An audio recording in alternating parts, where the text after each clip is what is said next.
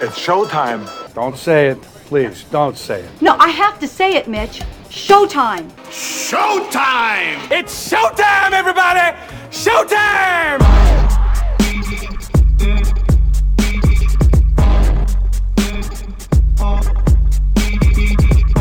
Hello and welcome back to the Showtime Movie Podcast. My name's Show, your host as always, and as has become a yearly tradition, I guess I take a little bit of a break after TIFF, I guess, both thanks to the busy schedule and, getting up at, the crack of dawn to see movies. No, I'm not complaining, don't get me wrong. TIFF is, I think, one of my favorite parts of it is my favorite part of the entire year. Second being the Super Bowl and third being the Oscars, I guess. But I don't know. I guess it's been a busy time. A lot of changes at work for me. And that has caused quite the fluctuations in my schedule. Waking up at 3:30 a.m. to go to work one day and then, not having to go to work until 7 p.m. and then staying at work until 3:30 a.m. another day. You know what I mean? It's been kind of busy. So I have been seeing movies. I have been writing about movies. I've been talking with my coworkers, my friends, and my family about movies. But I haven't had the time to get behind a microphone and talk to you guys about movies. But here I am. We're back. The Showtime Movie Podcast is back. And I promise we won't take any more giant hiatus until, at the very least, next TIFF, right? Because that seems to be like I mentioned, the pattern at this point. Got a bit of a packed podcast for you today. We have a guest today. I managed to sit down and chat with my friend and coworker, Rob Wong, who is a host here at Sportsnet 590 The Fan, and, of course, also has his own podcast, Wong on One, where he interviews, a number of different people about their journey through sports and their journey into broadcasting. And I find it's really great. You should go find it, check it out if you have a sec. But we're going to talk about some movies with Rob, and he recently managed to see Bong Joon-ho's masterpiece, Parasite, right? So I saw that at TIFF. It was a great film, and we're going to talk about that with Rob, and we're also going to get to a little bit about Joker and Gemini Man, Will Smith's most recent film. So three great movies, or, three, let me rephrase that, because they're all pretty good, but three very different movies, right? I mean, they all deal with such different things. They have some overlap in terms of themes, but I would say for the most part, they're all very, very different. So we'll get to all of those in due time. This won't be a very long episode, don't worry, but I spent a little bit more time with Rob because I managed to get him to come in studio. He's very generous with this time. So we're only going to do we'll do some quick hitting reviews of Joker and Gemini Man. Not that I think, what more needs to be said about those two movies at this point? I'm sure you guys have all heard the public discourse about Joker and Gemini Man. It's more about its visual effects than anything else, but it still merits talking about, so we will talk about that. But first, something that is very near and dear to my heart.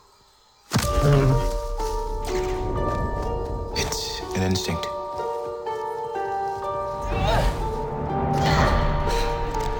A feeling. The force brought us together.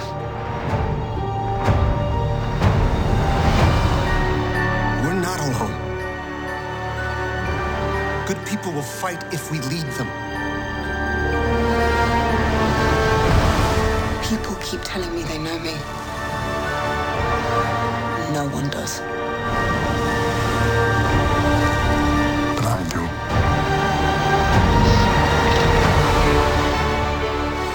That's right. If you couldn't tell, that is just a snippet from the most recent and final Star Wars trailer. Oh, God, it gives me shivers just listening to it. I love Star Wars. I've talked about my love for Star Wars so much and so many times on this podcast. And, of course, to literally anyone who listened to me. I mean, my coworkers, my friends and family, virtually everyone, my girlfriend. I mean, I think they're all sick of it, frankly, at this point. But I will not apologize for it because I love Star Wars so very much, and everything about it excites me. Even the prequels, I've come around a little bit on them. I saw them when I was a kid. There's a bit of nostalgia to them as well, but I just love everything to do with Star Wars, and it's really cool to see it kind of come to a close finally. I know I should say I'm sad. I'm not, because we know there's going to be Star Wars for the rest of probably time, right? I mean, there's going to be a new trilogy with the D&D guys, like the Benioff and Weiss, the Game of Thrones guys. There's going to be a Rian Johnson trilogy. Kevin Feige from Marvel, he's making his own Star Wars movie, and it looks like once Kathleen Kennedy decides to call it quits, which maybe, in the next 5 to 10 years, Kevin Feige will probably run Star Wars too, right? So, I don't know. I just feel like it was important for me to get this into this episode because Star Wars is coming to an end, and I think I get the sense that I think this one will be a very satisfying conclusion to the trilogy. I think there's always going to be a vocal minority of people who don't like something, right? And that doesn't just apply to Star Wars; it applies to virtually everything, right? I mean, maybe you don't like Parasite, maybe you don't like Joker. We all know the discourse, like I mentioned before, to Joker. Maybe you don't like Gemini Man, maybe you don't like any other movie under the sun, right? I mean, it's always going to happen. And I think it's just in recent memory with the Disney acquisition of Star Wars and the movies they've created becoming kind of divisive. And, there are people like Rogue One. I for one, I don't love Rogue One. I still love it. I still like it because it's a part of Star Wars lore, the Star Wars canon. It's another Star Wars movie for me to watch whenever I want, But, yeah, I don't know. It's just, in a general sense, now that Star Wars is coming to an end, I just wanted to get that in there. It sounds like there's going to be a lot of really kind of big changes in between The Last Jedi and The Rise of Skywalker, right? It sounds like perhaps there might be a time jump of sorts. We know that Carrie Fisher is not alive anymore, so maybe they do a time jump and she passes away in between. We also know that J.J. Abrams and Kathleen Kennedy and everyone at Lucasfilm and Disney have said that they didn't want to recast her or use CGI or something. So there is actual footage of Carrie Fisher in this movie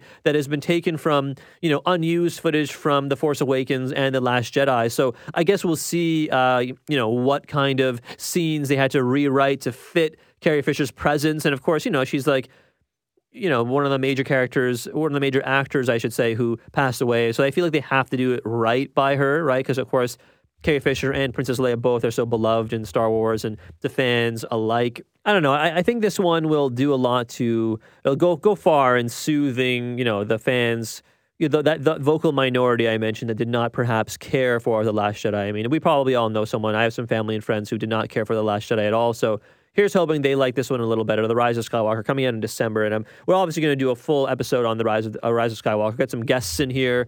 I have some really excited and exuberant coworkers who just live and breathe Star Wars. Mark Goujon, who has, of course, been on the podcast himself, he is now the host of a YouTube channel, kind of project for Sportsnet called Sportsnet at the Movies, and they recently just did a Star Wars one about pod racing. So if you're interested in that, maybe check it out. It's on Sportsnet here in Canada on their YouTube channel, but Mark will be a great person. We'll get some other people in here. Maybe have a bit of a Star Wars round table, perhaps. We haven't done that in a while, right? So there you go. But for now, we're going to move on to our actual movies, and we're going to kick things off with my friend Rob Wong on Bong Joon-ho's masterpiece, I think, Parasite.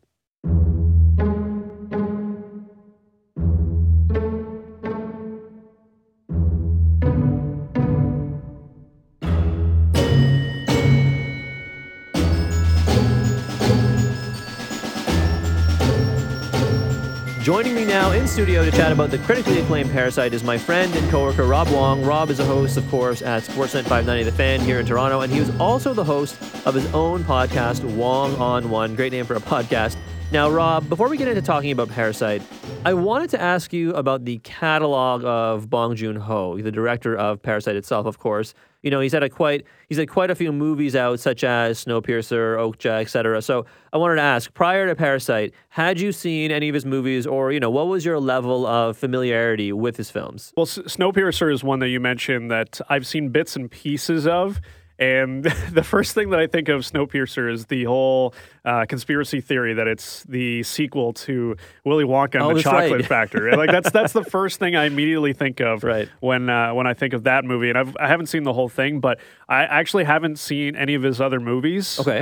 So like Okja is another one that was critically acclaimed, and I didn't see that. And the only reason I actually saw this movie is because my girlfriend really wanted to see it at TIFF. Okay. She wasn't able to get tickets, and then I remembered that it was coming out, and we bought tickets, and we saw it on opening weekend here in Toronto. And she actually texted me earlier today to mention that to say on this podcast that it's her favorite movie that she's seen in like the last several years. Cool, like she loved it that much, and she's a big fan of Bong Joon-ho. But I really didn't have much of an idea of what this guy really makes as far as movies go, because I hadn't seen any of his stuff. And the more I read about it, I mean, sort of like the dark comedies and the black comedies, that's kind of right up his alley. Yeah. And it's just sort of, weird things that you see on the screen that's just sort of unexpected. So he's definitely someone that thinks outside the box, and I definitely got that sense, watching this movie, because it just took so many different twists and turns. I feel like the Parasite is probably best seen, in my opinion, without any context. Like I saw the trailer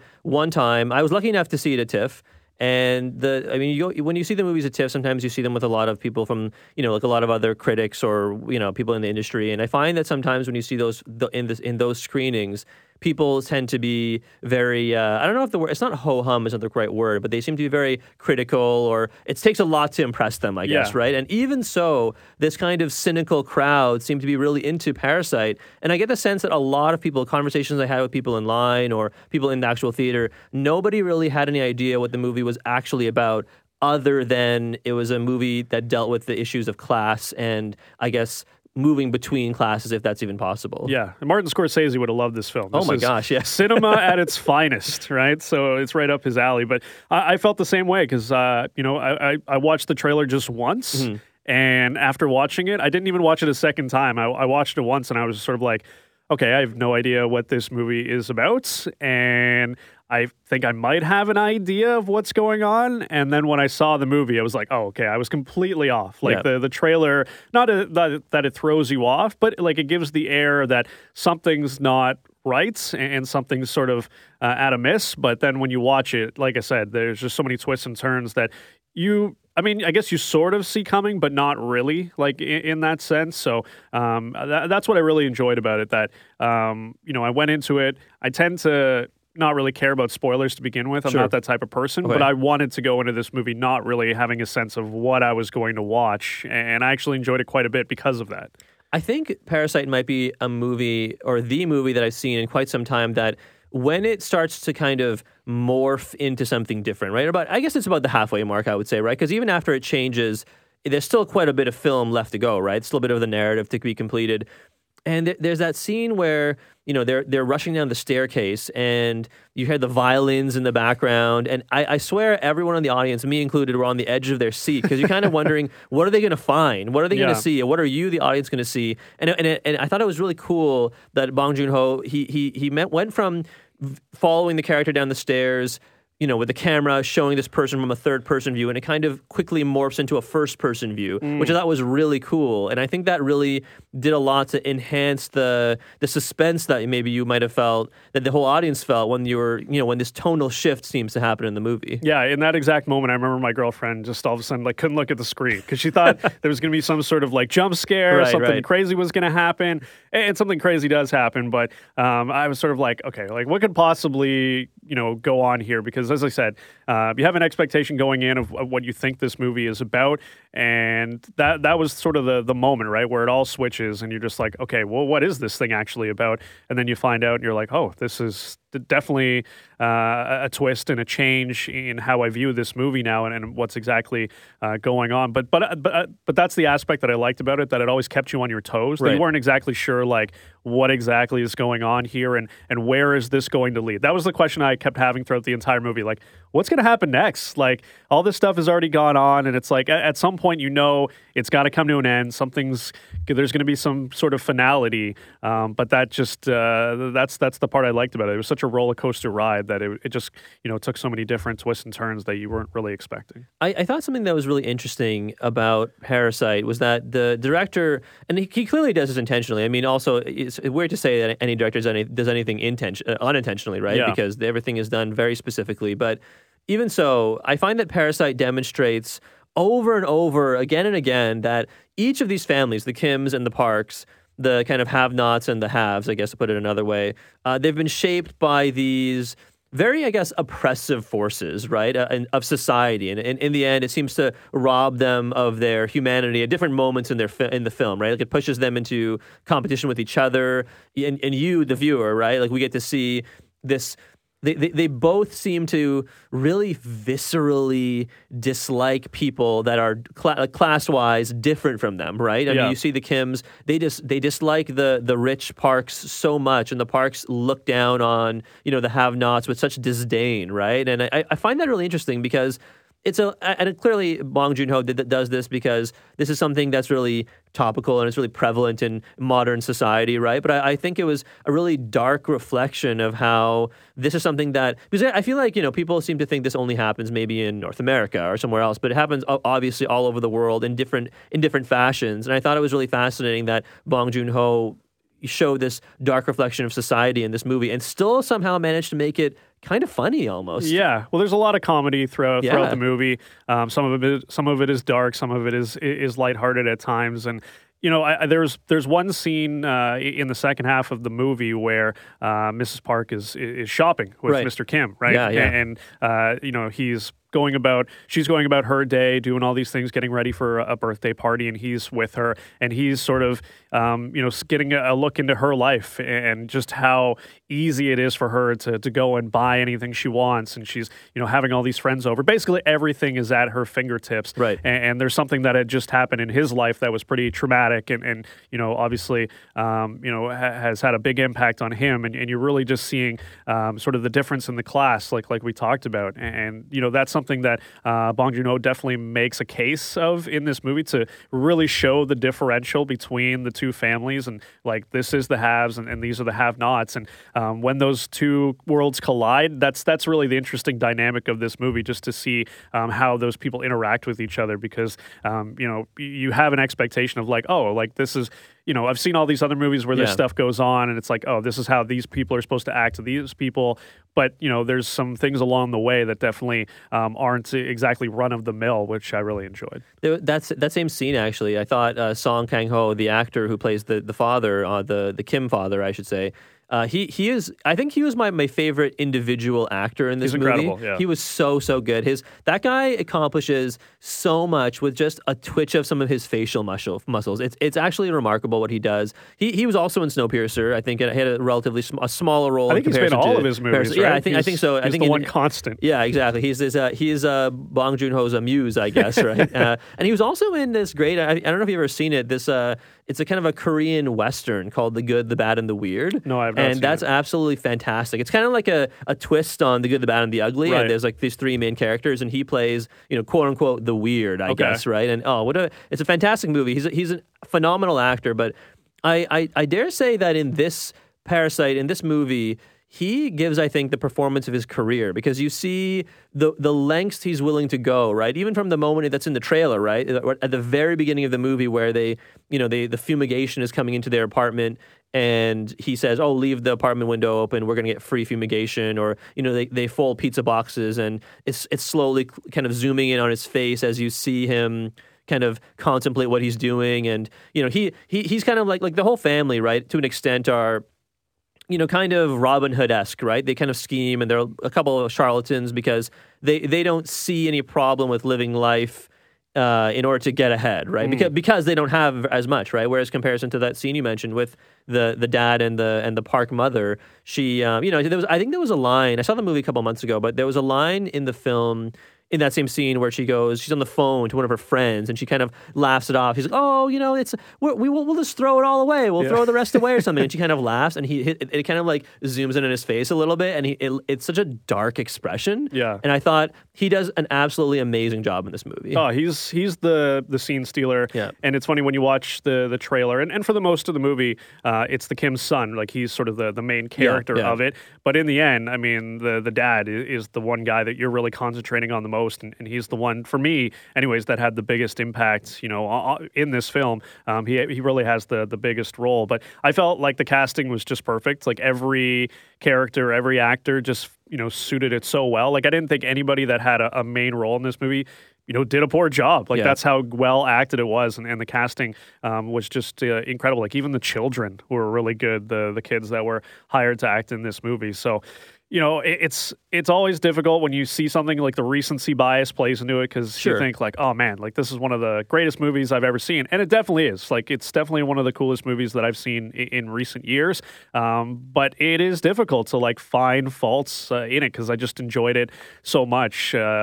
Compared to some other artsy cinema type movies that Yeah. I've seen in recent memory, like the Farewell, another Sure, okay. Asian movie. Yeah. Who's the director in that? Lily. Wang? Lulu Wang, Lulu sorry, Lulu Wang. Wang, Yeah, Lulu Lulu Wang. Wang. Like that movie was incredible. Very similar in a vein, like dark comedy, Yes, like black yeah. comedy.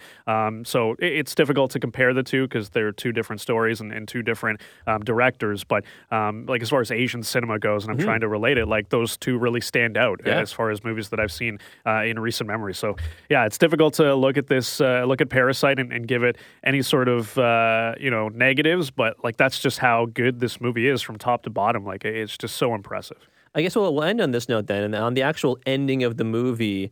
After kind of all the action has happened, and it almost has a bit of an epilogue, right? Like even though that is the ending of the film, it kind of takes place again after all the action has happened, and you, the viewer, are kind of left wondering what happens because it's such a frenzied climax to the movie, right? Yeah. And I thought it was really interesting because the climax takes place in broad daylight. Everyone sees everything. There's no kind of mistake about what happens or what may not happen. You know what I mean? Like Yeah. everything, you, the viewer, are so clearly implicated in what happens because you know everything that's been going on as opposed to anyone else, right? Which I find really interesting. But I almost feel like the last scene of the movie, the very last scene, I don't want to describe it for spoilers purposes, but I found it to be very, even though you can question whether it was real or not.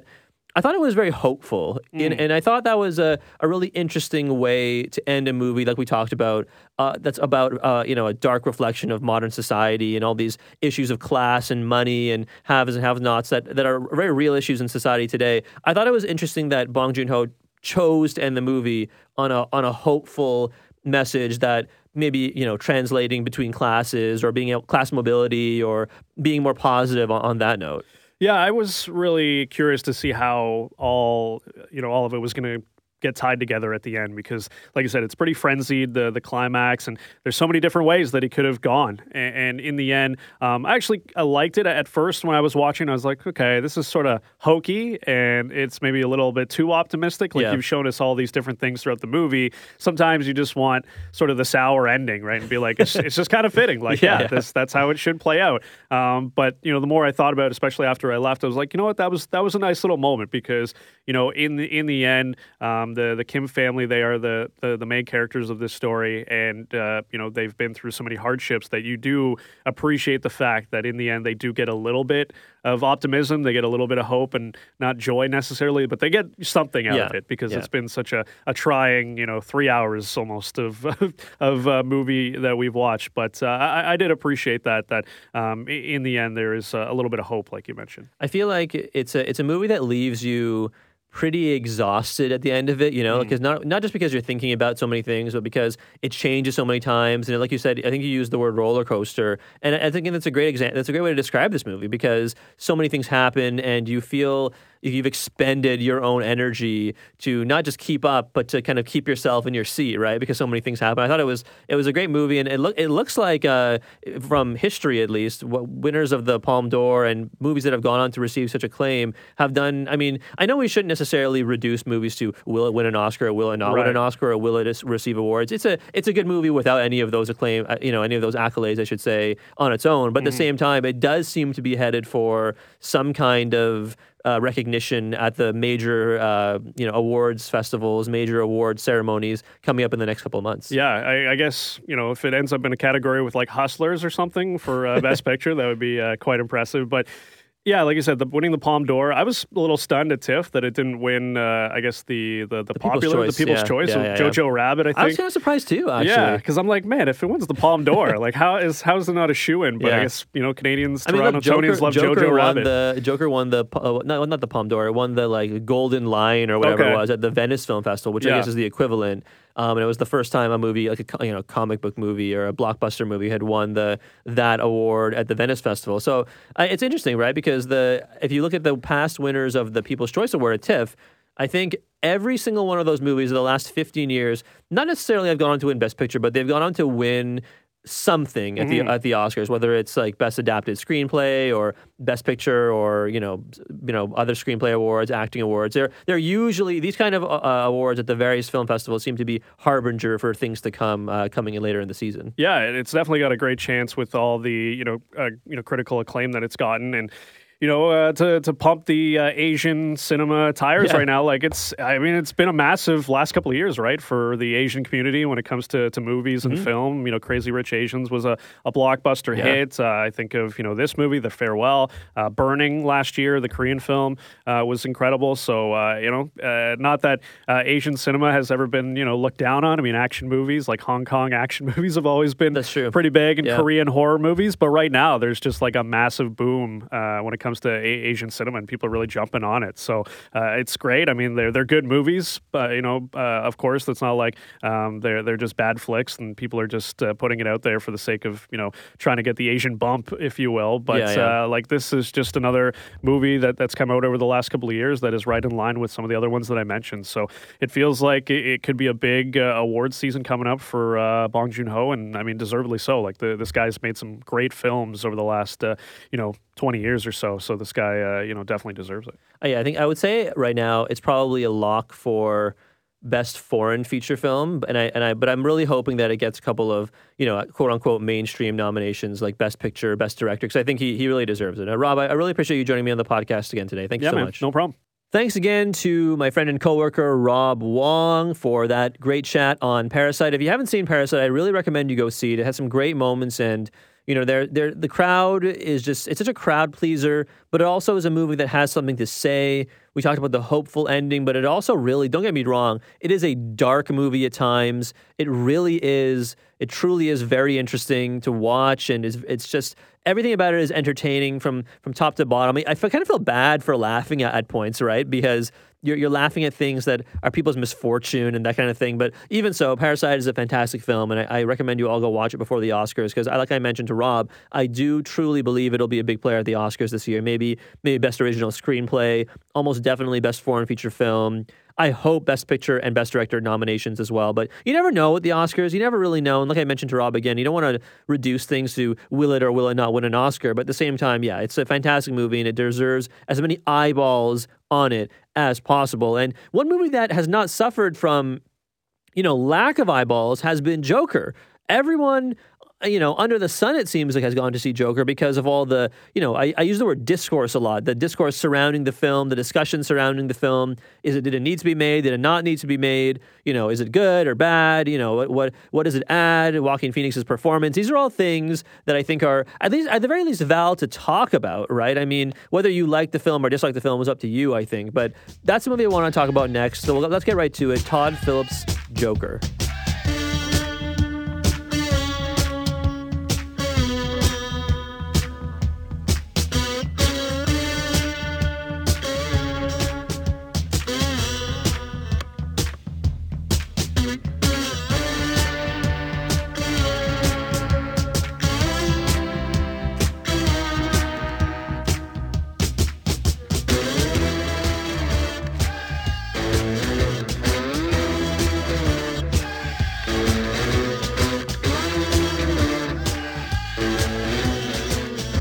That's one thing about Joker, funnily enough, that has, I think, gone maybe, I don't know if underreported or underdiscussed is the right word, because with movies like these that make this much money, I think virtually nothing can be used, in those terms, if that makes sense, right? But at the same time, the music, it's great soundtrack. Todd Phillips, the director, who, he's known for doing movies like Due Date, if you guys remember that one, with Robert Downey Jr. and Zach Galifianakis, and of course the Hangover movies, right, with all those guys as well. And yeah, it was those are funny movies, and I think he doesn't really have, there's no real trace of those movies, I would say, in Joker outside of the music. The music is definitely very much a Todd Phillips-esque picks, and I mean, these are famous songs, right? Like, this is a very famous song as well. I mean, you guys know it. Maybe it was used in a number of movies.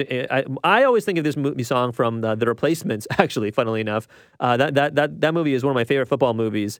Maybe that says more about me, than anything else. But this movie is very famous, and there's some Frank Sinatra you'll hear later on in the show, and there's Guess Who and Cream, and a whole bunch of other things as well. I think that it's just a lot of really good musical choices, and I think that's one of my favorite parts, if not my favorite part of Joker.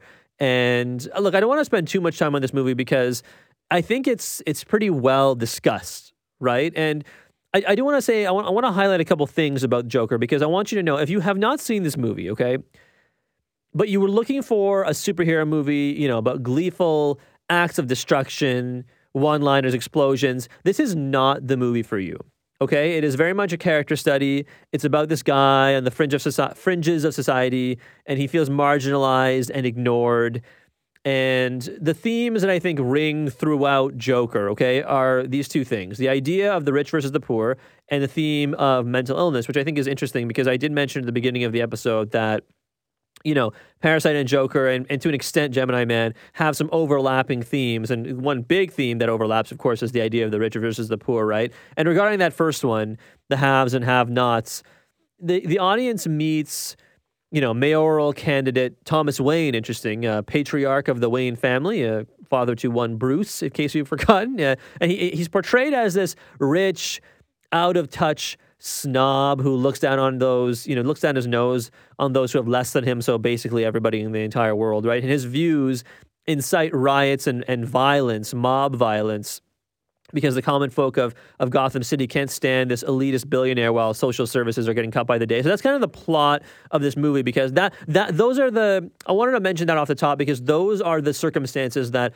Arthur, the character who becomes the Joker, those are the circumstances he lives in and experiences in the Gotham of the 80s, because that's when the movie takes place, in the 80s, right? So I find that really interesting because this movie has virtually nothing to do with Batman, right? There are some almost kind of obligatory contractual obligations, it seems, to the Batman canon that Todd Phillips goes through with here. But it doesn't really matter, right? Because it's so fleeting that it doesn't really have anything to do with Joker, or because we all know Joker is he's like the eternal foil to Batman, right? They kind of exist clashing against each other for like all of time, I guess, right? So in that sense, if that's what you're looking for, again, a kind of dark, gritty movie with Batman in it. Batman's not in this movie, okay? There's some fun, kind of allusions that Todd Phillips kind of does, especially near the end of the movie. I thought it was kind of fun the way they do it, but at the same time, it's not really about Batman, right? It's about Joker, and via Joker, it's about Joaquin Phoenix, right? And that's the performance you're really interested in, right? I mean, good news for you. If that's what you came here to see, you get something really great. He's really brought his A game for this one, I think. He's always been a tremendous actor, right? I mean, he's pretty much always the best part of any film he's in. Whether it's 2013's Her, last year he was in The Sisters Brothers, which I talked about on this podcast. I really like that one. He's just a great actor in general, right? But I think Joaquin manages to, let's say, somehow up his intensity for Joker, right? He loses a substantial amount of weight. You see his ribs straining against his skin. He dances with a kind of a manic energy. The corners of his mouth twist. His kind of like neuroses laugh, which they explain in the movie, it causes him to gasp for air, and he can't stop himself. It's so fully realized, and he really commits to it, which I think makes it so entertaining. And by any other actor, I think it would be kind of, it'd be kind of like, boo. It's kind of, what's the word? Campy, I guess, but in a bad way. The bad campy instead of the good campy. Like, good campy to me is like Tom Hardy in Venom, I think that's kind of fun. It's kind of fun campy, even though that movie is utter trash, right? Whereas, this is kind of like a different kind of thing. But anyways, Joaquin Phoenix, tremendous. I think he's going to get a lot of recognition in the various award ceremonies coming on later this year. Who knows about the Oscars? The Oscars are very much a stacked race this year, right? With Brad Pitt, Leonardo DiCaprio, Rhys Ifans. There's lots of people who are going to be in the running there, right? The guys from The Irishman, everyone, right? So it's not a given that he wins. We'll see soon. The Golden Globes are coming up soon, so we'll see. But he's definitely the star of the show. He's in virtually every single scene, right? He's in almost every single scene, so it's hard not to be, right? But there's some other guys as well. Zazie Beetz, who's from TV's Atlanta. She's also was in Deadpool 2. She joins as his next-door neighbor, as Arthur's next-door neighbor. And Hollywood stalwart Robert De Niro, late-night talk show host, plays late night talk show host Murray Franklin. And it's no secret, Todd Phillips paid some homage to King of Comedy. So it's kind of fun to see De Niro, who played kind of the Arthur Fleck type character in King of Comedy in the 80s or whatever, right? So that's kind of cool. There's some not so subtle references to Taxi Driver and Raging Bull. I mean, if you took off the Batman filter of this movie, it's basically Taxi Driver, right? So it's kind of clearly Todd Phillips grew up watching Martin Scorsese more than anything else. One negative maybe is the script. You know, it's a little on the nose. It goes after the rich poor angle with virtually every piece of dialogue, and it's a little predictable. I mean, when it gets to the end of the movie where you see the famous quote, "You get what you deserve," that whole scene, you can probably predict how it plays out for the most part. Maybe not dialogue wise, but you can probably predict how it plays out, you know, narrative wise. And I think it kind of, because of that, it kind of robs it of some drama, I think. But it's still, I think the good thing about this movie is that the most unsettling, most uneasy moments come well before that, and they truly are genuinely unnerving. So you kind of forget, you know, that you're holding your breath until that's over, which I think is really cool. One thing about this movie is that people have said, "Oh man, what a risk for this movie! What a risk that Warner Brothers took in making this movie." Let's get something straight here, okay? Disregarding Todd Phillips, because Todd Phillips, he's not a bad director by any means, right? But that, in terms of the actual property, okay, let's look at the facts here. Joker is one of the most enduringly popular characters in the history of movies. At the very least, in the last 30 years, 1989 was when the Jack Nicholson movie came out, Batman with Michael Keaton, and Jack Nicholson plays the Joker, of course, and that movie was exquisitely famous, super popular. You know, so the Joker has been in multiple TV shows and movies, and Heath Ledger won an Oscar for this exact role just a little over 10 years ago. So I don't want to hear about how the Joker was without Batman is some kind of big risk, right? It's not. It also has a giant A-list actor playing him, Joaquin Phoenix, who has been one of the best actors basically his entire career in Hollywood, and then it's a superhero movie as well. It's a big time blockbuster movie backed by a big time studio like Warner Brothers, right? So I don't want to hear about how Joker is a risk. It's not a risk, and I think, look, I'm not saying to boo Warner Brothers for making it, because they will reap the rewards of this, right? This movie cost, I don't know how much money to make, like what, 50 million, 60 million to make, maybe a little more than that if you add in the marketing stuff, right? But it's now made worldwide. Now that it's been out in theaters for a couple of weeks, it's made worldwide almost $850 million. It made $277 million domestically and $571 million internationally, which I think is absolutely wild. It is now the highest grossing R-rated movie of all time, which is really, really cool. It's cool to see movies do well and a little bit of different movies, but at the end of the day, it's not a risk. It's not a risk. So I just wanted to disabuse people of that notion, because for the most part, it's a pretty safe movie, and there's not going to be a sequel to this movie. I would doubt it, right? But I still find it interesting that people call it a risk, because it really is not. But that aside, Joker is a really interesting movie. I think it's very divisive in terms of people think it's good or not. I personally lean on the good side, but I would probably say like a 6 or 7 out of 10, right? Because outside of Joaquin Phoenix's performance, which I loved, everything else about it is kind of mediocre. You know what I mean? It's really just about Joaquin Phoenix and his performance and seeing him act. And for that, it's worth the price of admission. But for anything else, I think it's probably a pass. So if you're the kind of person who listens to this podcast and only goes to see him, 2 to 3 movies a year, and you'd be the regular person. I'm the aberration here, right? I go see like 4 movies a month, right? The average Canadian, the average North American goes to see like 2 to 3 movies in 12 months, right? So if you're one of those people, I would probably say there are better movies to watch, and just wait for this one to come to on demand, because in terms of money spent versus what you're getting out of it, you're really only getting out of it the pleasure of watching Joaquin Phoenix, if that makes sense. It's funny, I saw both Joker and Parasite. I was very lucky to see them both at TIFF at one of the press screenings, which is really, really cool.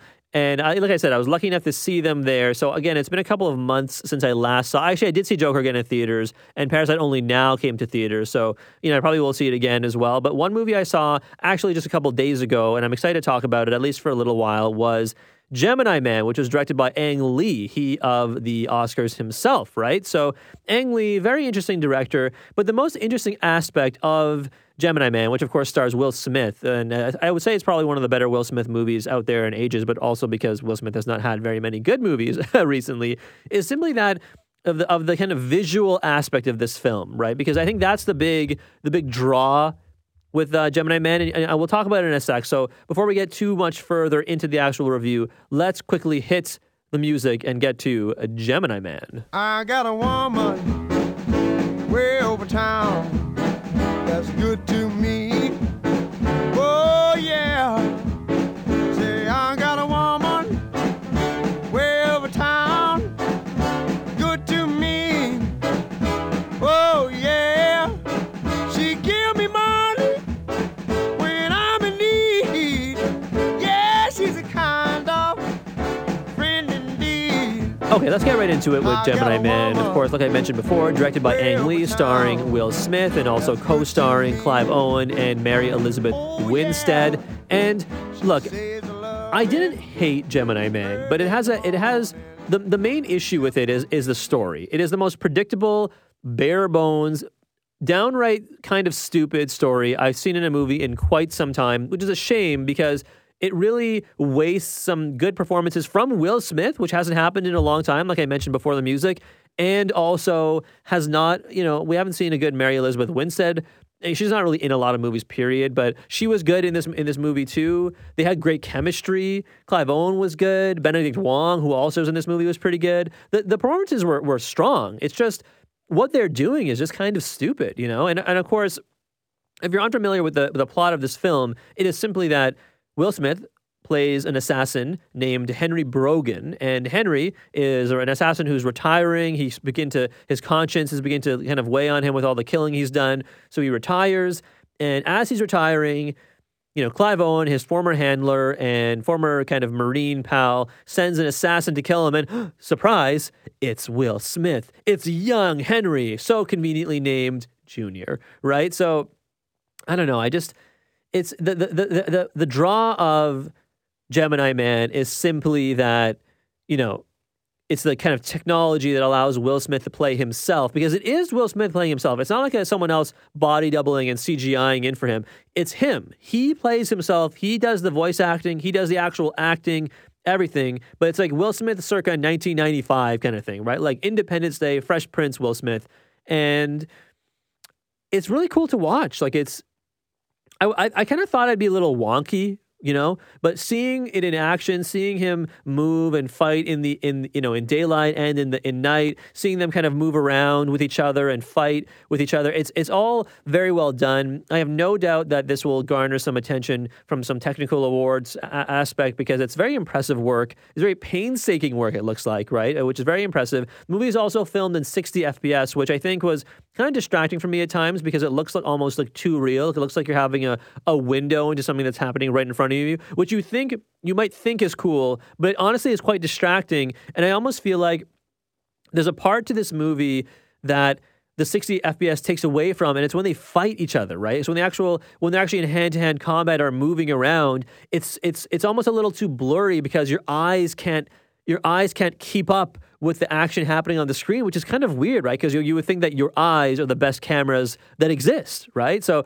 that's an interesting aspect of Gemini Man that I didn't really expect going into it. But again, the visual effects work is truly impressive. It's funny, though, at the very end of the movie, it seems to kind of fall apart a little bit, and it seems to be very video game-esque. And the other thing about this movie that I really find weird, and I mentioned the word video game-esque, this movie is basically a video game. Like, if you've ever played Call of Duty, or if you've ever played Medal of Honor, or if you ever played, I don't know, any of those war game video games, right? I think Call of Duty is probably the best example because it's so popular. But if you just wanted to make Call of Duty Modern Warfare 5 or Call of Duty Ghosts 2 or whatever the hell these various games are, Black Ops 8 or whatever you have now, right? If you were to make the movie, or that video game, pardon me, and you just add Will Smith into that film, into that video game, you basically have Gemini Man. Like everything from the kind of initial tutorial mission about learning who he is, some kind of stilted dialogue, meeting the female lead, the love interest with some sassy one-liners, doing some reconnaissance work, escaping in the dead of night with nothing but a pistol and like a bag of passports and stuff like that, stealth mission, boss fights,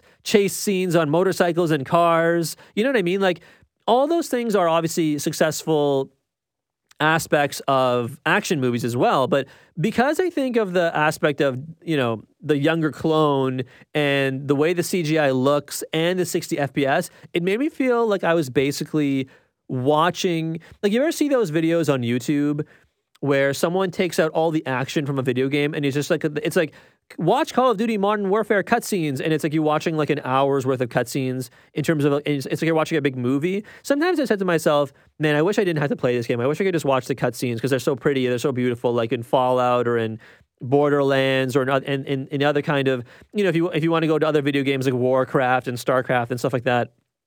I feel like Gemini Man is like that. It's like Ang Lee heard my wishes and said, okay, Shoaib, we'll give you the thing that you want. And they basically made a movie that was me watching someone else play Call of Duty, essentially, right? Which I think, I don't know, it really detracted from my experience.